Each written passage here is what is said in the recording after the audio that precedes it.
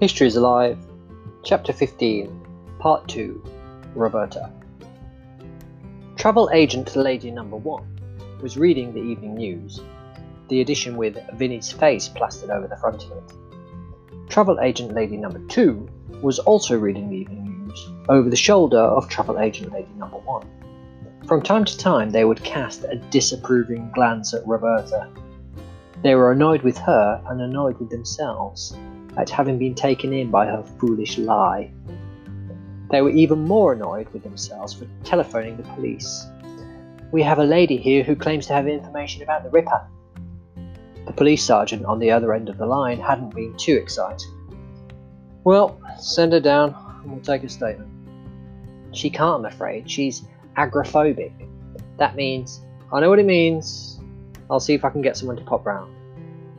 So far, no one actually had popped round, but the anticipation had been enough to brighten an otherwise ordinary Friday.